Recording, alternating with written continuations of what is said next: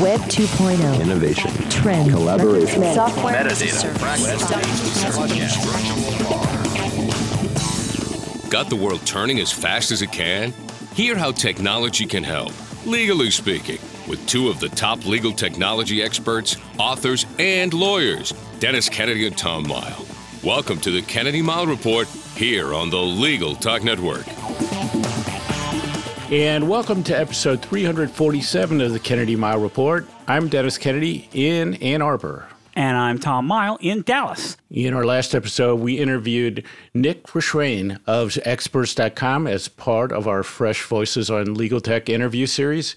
Nick was a fantastic guest and provided us with a ton of great insights. You'll definitely want to listen to the episode if you haven't already listened to it, and check out the other interviews in our Fresh Voices series.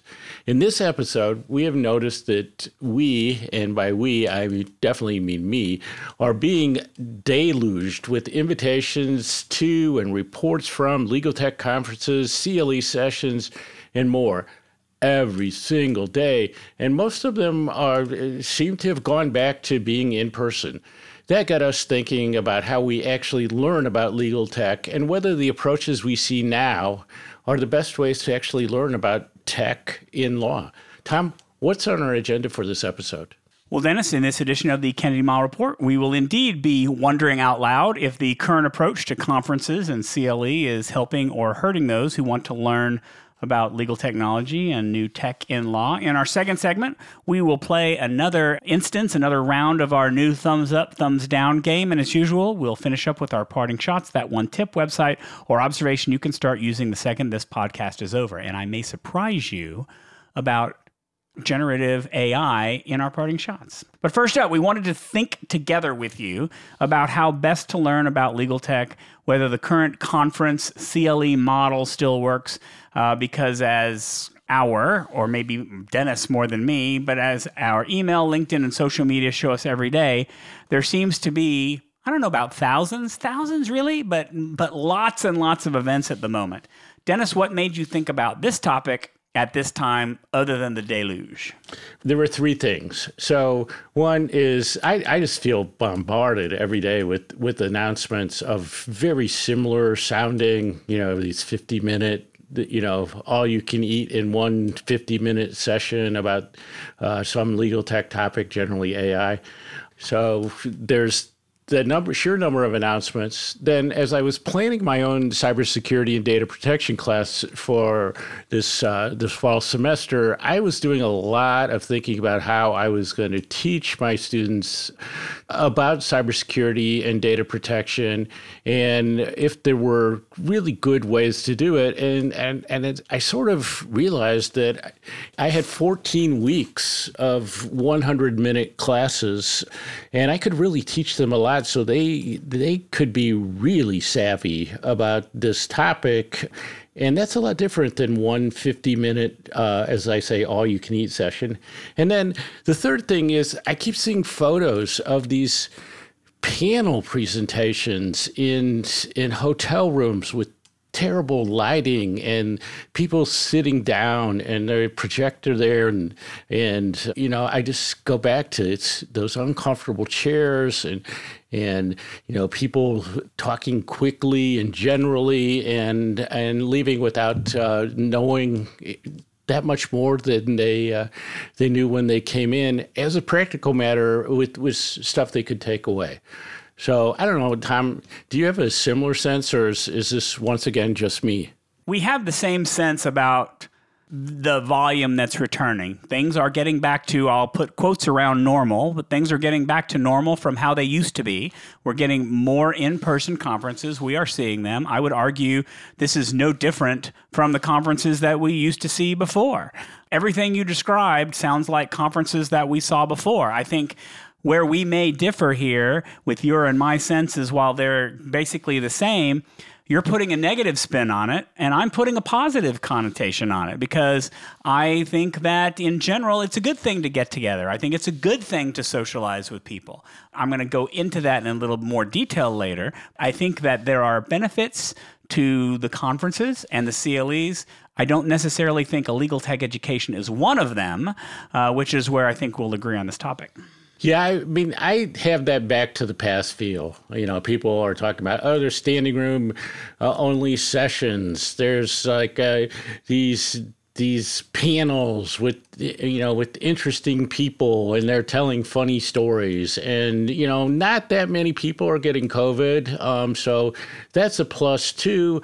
But I sort of go back to what you were saying is I'm not sure what people actually learn in these things. And I don't know whether it's because I have certain things that I want to learn that I don't see how I can learn them with that type of approach. Or better said, what can you learn in 50 minutes from a panel presentation? Believe it or not, Tom, I was actually at a couple of conferences this summer and spoke at one of them. And I think that I'm going to echo what you say. It was great talking to people. I learned stuff from asking questions and talking to people after the sessions. But that was because I put the effort into that. And I'm not sure, in the panel approach, how much I actually learned that I would have been happy to have said, I paid for that to learn something. Well, I think this is one, I won't call it a change because there is, to a certain extent, everything old is new again. But I don't hate that the sessions are like that if you go into sessions like that at conferences with the right mindset about it. Back when you and I planned conferences, back when we were planning ABA Tech Show, one of the things that we like to try to do was try to make the sessions educational. We tried to do that. I'm not sure how or whether we were how successful or whether we were successful at all, but I would argue now there's so much to cover. There are so many things to talk about that I would argue there's no way to teach in a session. There's no way to learn in a session at a conference. So I would make the argument that a technology conference shouldn't be about learning at all in that deeper sense. It should be about awareness. It should be about making you aware of the latest topics, give you enough information to start thinking about it, get you interested, give you some initial tools on what to do about it. But then it's up to you. And I think we're going to talk about later about what you can do to do more on it. But I think that conferences are catalysts. They're not necessarily training places in and of themselves, which is where I think you and I may differ on. I just don't think that, whether people intend it to be or not, I just don't think they should be considered educational. Yeah, and it's partially, I think, the job to be done notion that in part, the job to be done I want from a conference is different than I think that others might want. But I do notice there is. When I hear people talk about conferences, especially the big legal tech conferences, what they're saying to me sounds like Yelp reviews. They talk about parties. They talk about the cocktails they had, the swag they got, the hallway conversations, how far they had to walk and why there couldn't be more golf carts. And to me, what is kind of superficialities, rather than to say, like, here are the cool things we learned, at this conference, which is what I'm most interested in at this point. Not these other things. And then I feel, and this, Tom, from our days at ABA Tech Show, is that, but I think it's a lot worse now, is that, of course, every single legal tech conference is either the best or one of the best. And so you don't even know what people are describing anymore. So what's most interesting to me about what you've just said, Dennis, is, I really want to go to the Legal Tech Network folks, and I want to dig into the archives, and I want to find back in 2017 and 2018 our usual recap of ABA Tech Show, and I want them to splice in the tape where I'm going to say it almost word for word, because I talk about the sessions that were most important to me, and Dennis Kennedy, word for word, says, I really don't go to the sessions. I mean, everything valuable to me happens out in the hallway. I get more out of the conference from the conversations I have, and I actually don't make it to any of the sessions. So what we're witnessing, folks, is a 180 is what it feels like. This is a change for him, and I don't know if your time in academia has changed that perception and if it's the reason for that, but I was always the person more interested in the content than the hallway conversations.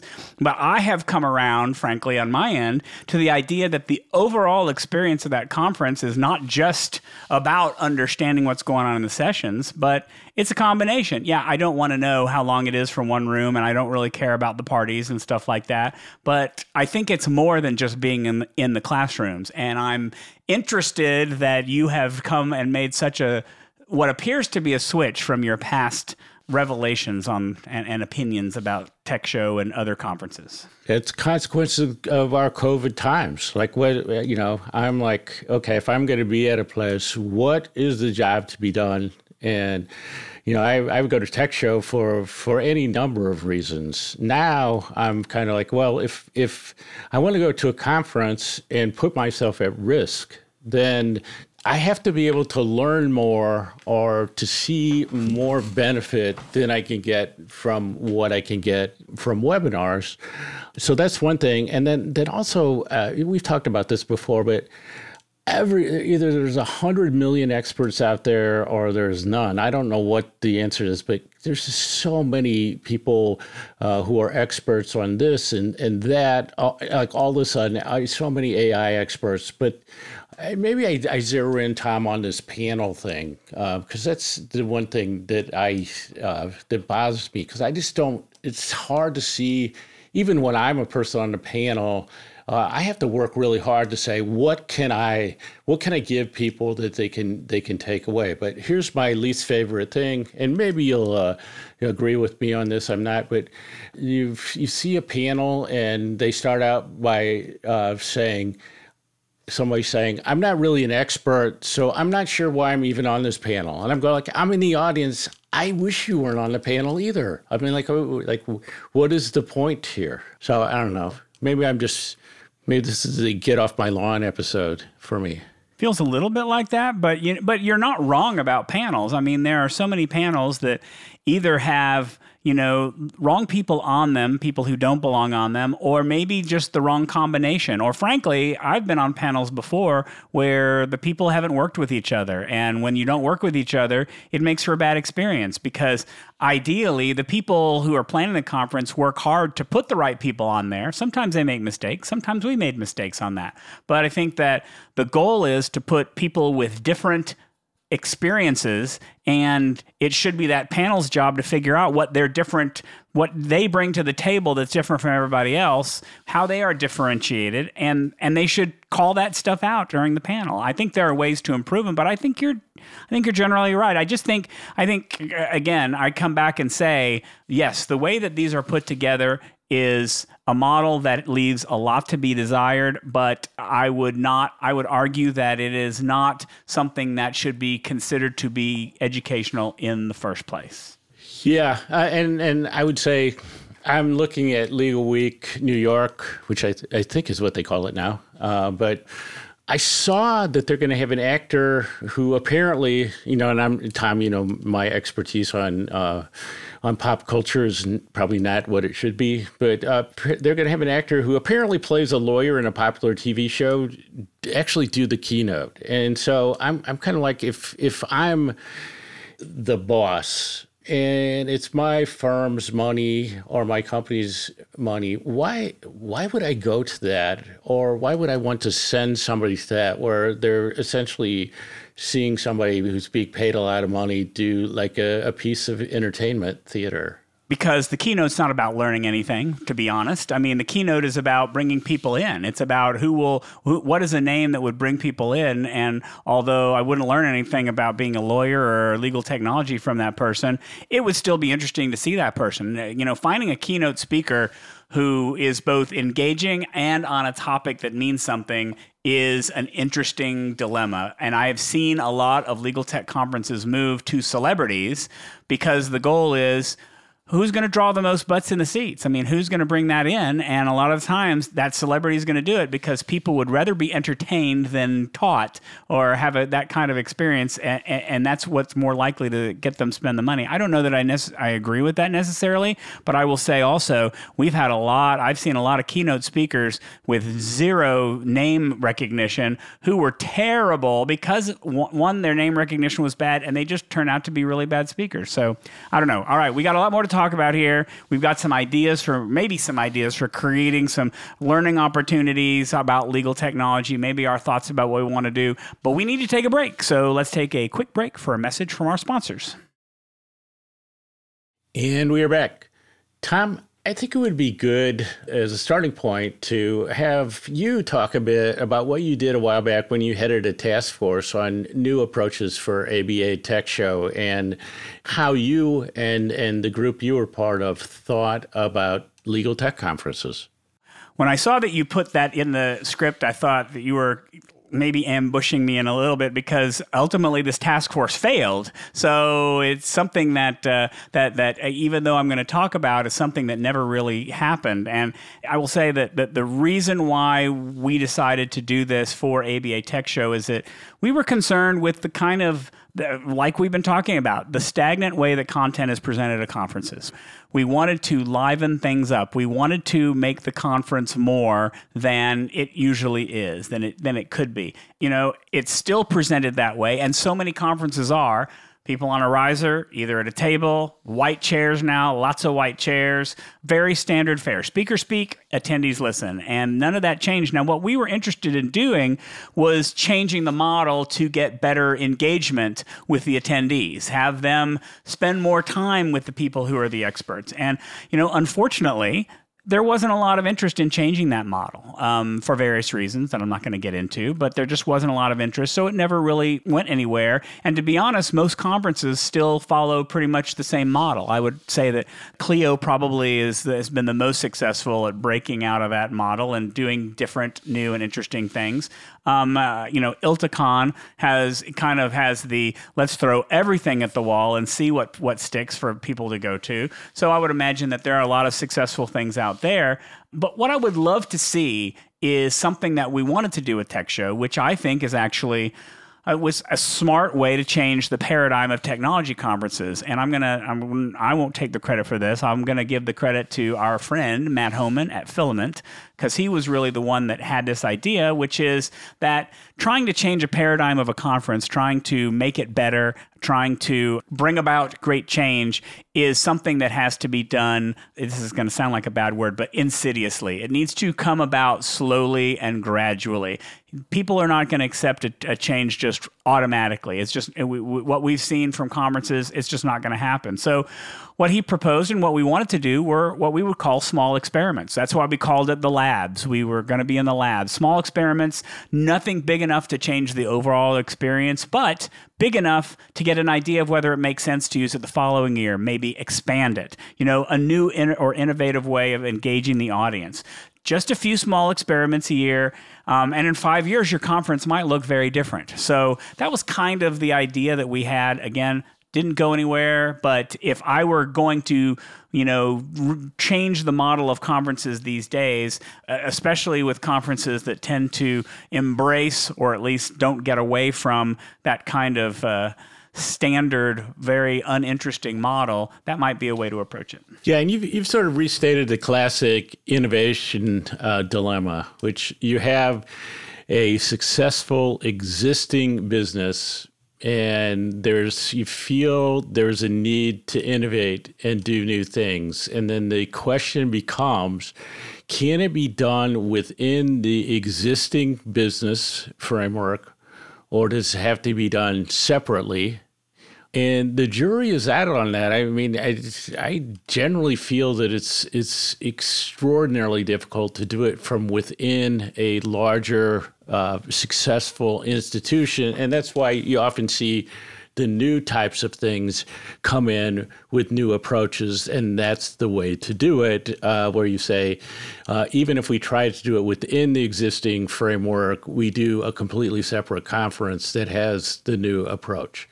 But I agree with you, Tom, that there is this sort of classic dilemma there that you deal with. I have some observations from my own classes and from teaching over the last few years. And so when I look at the conferences and CLEs, I say if I compare them to law school classes, which I teach now, what are the differences and what are the expectations that we have of students to learn things? And I noticed this. CLEs have no pre-reads, There's nothing that keeps attendees, they don't really feel the need to stay in their seat. There's no follow-up. There's no quizzes. There's no testing. Typically, if you send somebody to a conference, they don't report back, and so it's actually not designed in a way to help you, even if you want to learn, to retain that and to work with what you've learned. And so I sort of feel that we know a lot now about adult learning and what works and, different approaches to learning, different models, how people learn in some different ways and how we might work with that. And I'd like to see some of that incorporated into what we're doing if we feel that we have this sort of mandatory continuing legal education need, that these types of programs are supposed to meet the requirements. Because I'm not sure, as you say, Tom, either it's an entertainment or it's education, and we're really veering toward the entertainment side of things, but the stated purpose is learning. But Tom, I kind of come back to the core question, which I'll now ask of you, is how do we really learn tech these days in our real lives? Well, I think you first start to learn by finding your own resources. I think you understand that a conference is not going to provide you with enough information. I think the conference is where you get the spark. It's where you learn about something for the first time. You'll become aware of it. Learn is a strong word. You become aware of it for the first time, and you decide whether this is something you need to know more about, at which point you go and find everything out. And I had a list of things I wanted to talk about, but the way that you described you putting together your cybersecurity class really convinced me that I think probably the best way is really, some type of classroom setting, some sort of training class. If it's a topic like cybersecurity or a topic like artificial intelligence or something like that,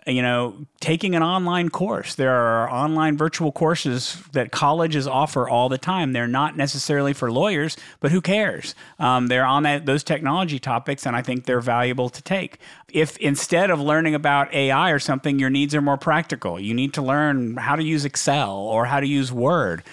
Tons of classes online on how to do that. And it's easy to go find them. They're not college courses. They're online models. There are a lot of people who will sell you for very reasonable prices a couple of courses on how to become an expert in Word and Excel and in any other tool that you want to become on. Just Google it and figure it out. Obviously, if you want to take the different road out, you've got YouTube. There are probably lots of channels on YouTube that will give you educational content on how to do it. I'd argue that some of it's more promotional than others, but there's a lot of good content out there. A lot of legal tech podcasts are good at learning, although I would argue that these are just recorded versions of what you're going to see at a legal tech conference. So there may not be a ton of difference in those. But I really like the idea of the online program or class or a master class or a residency or something in a particular technology is, to me, an interesting and appealing method of learning. Dennis, what about you? Well, I sort of lament a little bit the days when we had more hybrid and online approaches. And I sometimes wonder, why didn't we learn from the hybrid models? Because I think there was a lot of good things that were happening there, some of which I'm still able to have the benefit of.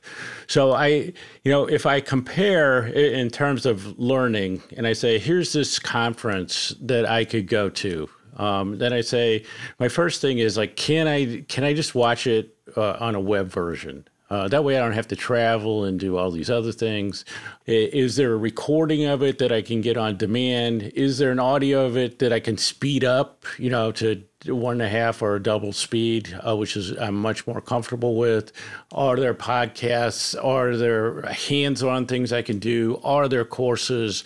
Because in the sense of courses and on-demand work, I can actually learn and get presentations from some of the leading experts in the world just from, sitting at my desk. And I think that's become really important in the way that I learn. And so the in-person approach doesn't make as much sense for me if I really want to roll up my sleeves and learn. And then also, I know you don't like me to talk about AI, Tom, but I just do tons of experiments. So like what I'm doing is roll up my sleeves, commit to doing the work, and just get really hands-on to learn. And I go back to the jobs to be done thing. If I'm at a conference or if I'm presenting and at a conference, or even if I'm doing a class, I really want the people who are in the audience to think about what they actually learned from my sessions, because I'm putting in the work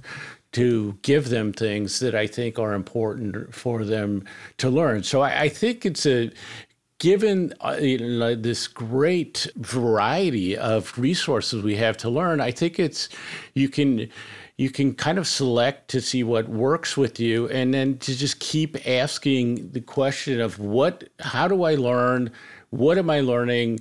Is there actual kind of learning for my, that matches my investment into something that I'm taking part of, whether it's a CLE or as a full-blown seminar? And so I guess, Tom, maybe to wrap things up, I'll just ask the question, are CLEs and conferences in 2023 now more just a business model than they are a learning model? I would argue that they were never a learning model and that they were always a business model. But obviously, reasonable minds could disagree on that. I think that conferences have always been about giving the attendee just enough information to understand the concept and perhaps interest them to learn more. Let's compare it to a CLE on legal topics. I here in Texas anyway, and I'm sure it's everywhere else, they have criminal law courses that are 4 days long, or family law courses that are 4 days long. And no one considers themselves an expert on family law after they attend that multi-day conference. You have to put in the work afterwards to do it. You're getting the basics, but then you have to go and you have to do more work. And I would say it's the same with the Legal Tech Conference. And you got to put in the work. And do your homework afterwards. Absolutely. All right. We have more to talk about. Before we move on to our next segment, let's take a quick break for a message from our sponsor. And now let's get back to the Kennedy Miles Report. I'm Tom Miles. And I'm Dennis Kennedy.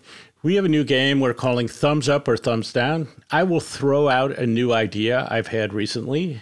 Tom can ask any follow-up questions he might have, and then give the idea a thumbs up to indicate that Dennis should move this idea forward, or a thumbs down that the idea should be swiftly thrown into the trash can. I'll get a short rebuttal time. And so here's what I'm thinking about for this episode.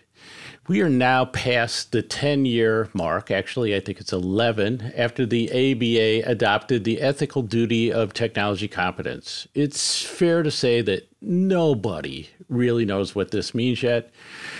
We discussed the rule in my law school class this week, and that gave me the idea that it's actually time for someone to create standards, definitions, and requirements for that duty of technology competence. What does it mean to be technologically competent as a lawyer? And that maybe Tom and I could do that. Or maybe even better, Tom and I could lead or be part of a small task force that does that, so there actually are some standards. Tom, your reaction? So my initial reaction is, hell no, I'm not doing that. I'm not a fan of self-declaring that you're in charge of something, especially on something that would set national standards. However, and you may be surprised that I will take this position, I do agree with you that there needs to be some movement on this. There hasn't been any movement. No states have, very, very few states, if any, have issued any meaningful opinions or consequences for lawyers on violating this standard. State bars aren't going to do anything on their own.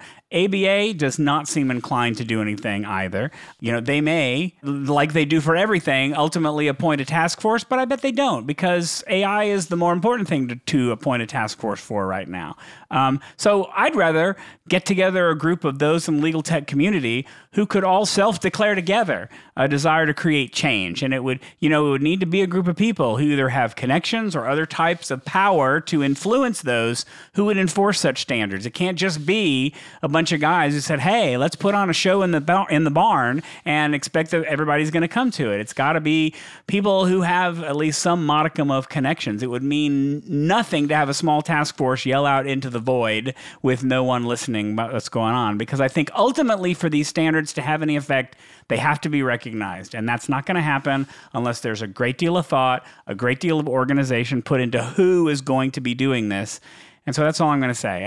I think it's a bad idea for you and me, or maybe just me, to lead this, but I think it's a good idea for something to happen. Well, you had me at hell no, which is kind of where I had evolved to. But then when you said, hey, let's put on a show in the barn, it got me thinking. I'm like, well, why don't we put on a show? And we just find a barn and we have ChatGPT help us do a first draft of the standards, and we throw it out there and we say, these are the standards, and have people react to it. And then as I'm saying that, I'm like, no, it's a hell no, I think. Hey, we could do that over the weekend, right?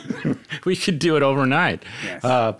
So now it's time for our parting shots. That one tip, website, or observation you can use the second this podcast ends. Tom, take it away. All right. In a shock to everyone, my parting shot is on AI, because it comes into contact with what Dennis believes is to be my obsession, which is Google.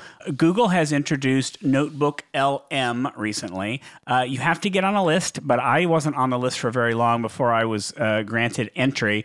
And what Notebook LM does, at least right now, is it is designed to be your research notebook, is how it positions itself. You can create a notebook, and then it will take information right now, currently, only from documents in your Google Drive. So anything that you have in Google Drive, you can basically, you create a project in your notebook, you add documents from your Google Drive to the project, and then you can start querying those documents within the notebook that you have. The most interesting thing is that for everything that it quotes, it provides you with footnotes. It tells you what is the source that we found this from, where do we get this answer, where do we get all of that. You're not limited to your own information. You could go and download articles from the internet and put them in there and have them be sources that you add to this tool that you are working on. The reviews that I've seen of it, I have made not very much use of it so far, but the reviews that I've seen of it say that currently it's a little bit of a mess, but the goal is worthy, and that in time, this could be something very interesting. And to me, this seemed to be one of the more approachable ways to make use of generative AI in a way that doesn't require you to create an engine to put a lot of information behind. You can upload information and just work on it on your own in that area and get maybe valuable feedback from it. The only issue there is it is Google. You are sharing information from it. My take on it is I'm already sharing everything anyway, so what could that hurt? You may feel differently about it, but if you're interested, Notebook LM is, I think there's a waiting list on there, but it shouldn't take you too long to get in. Yeah, I took a look at the promo for it, and I signed up for the list. But it does seem like a thinly disguised way for Google to get you to train its AIs and its large language models for free with your own documents that might otherwise be private. So there's a number of issues there. And ChatGPT is doing nothing like that. Nobody's uploading lots of stuff into ChatGPT. Heck no. It's an ongoing issue, and if you would allow me to talk about AI, we would talk about open source LLMs. But, Not this episode. So anyway, my parting shots, plural, are I realized I hadn't really promoted this article that I wrote earlier this year, and it's about an issue we're seeing more of as lawyers. And so this article is called "Displaying and Evidencing Contract Terms in a Post-Visual Era." And as we use more devices that don't have screens, we use more audio, we interact with things through AI and other things like that, there becomes a question of like, how do we actually show and evidence contract terms and agreement to those terms in this era? And so this article is sort of a historical and a future-looking approach at some of those issues, which we're starting to run into almost every day. And then the second thing I had is the Legal Technology Resource Center on Law Technology Today has a monthly round table discussion, and the one for August was on phishing and email scams. And there were about 7 or 8 people talking about different perspectives on phishing and email scams. This is still the biggest area of danger in cybersecurity for lawyers. So it's a great, plain language, easy to understand, kind of anecdotal approach to some of these issues with a lot of helpful advice. So I recommend that. And so that wraps it up for this edition of the Kennedy Miles Report. Thanks for joining us on the podcast. You can find show notes for this episode on the Legal Talk Network's page for our show. If you like what you hear, please subscribe to our podcast in iTunes, on the Legal Talk Network site, or in your favorite podcast app. If you'd like to get in touch with us, you can most likely find us on LinkedIn, or you can leave us a voicemail. We still want to get some questions from you for our B segment. That number is 720-441-6820. So until the next podcast, I'm Tom Miles. And I'm Dennis Kennedy, and you've been listening to the Kennedy Miles Report, a podcast on legal technology with an internet focus. As always, a big thank you to the Legal Talk Network team for producing and distributing this podcast. And we'll see you next time for another episode of the Kennedy Miles Report on the Legal Talk Network. Thanks for listening to the Kennedy Miles Report. Check out Dennis and Tom's book, The Lawyer's Guide to Collaboration Tools and Technologies, Smart Ways to Work Together, from ABA Books or Amazon. And join us every other week for another edition of the Kennedy Miles Report, only on the Legal Talk Network.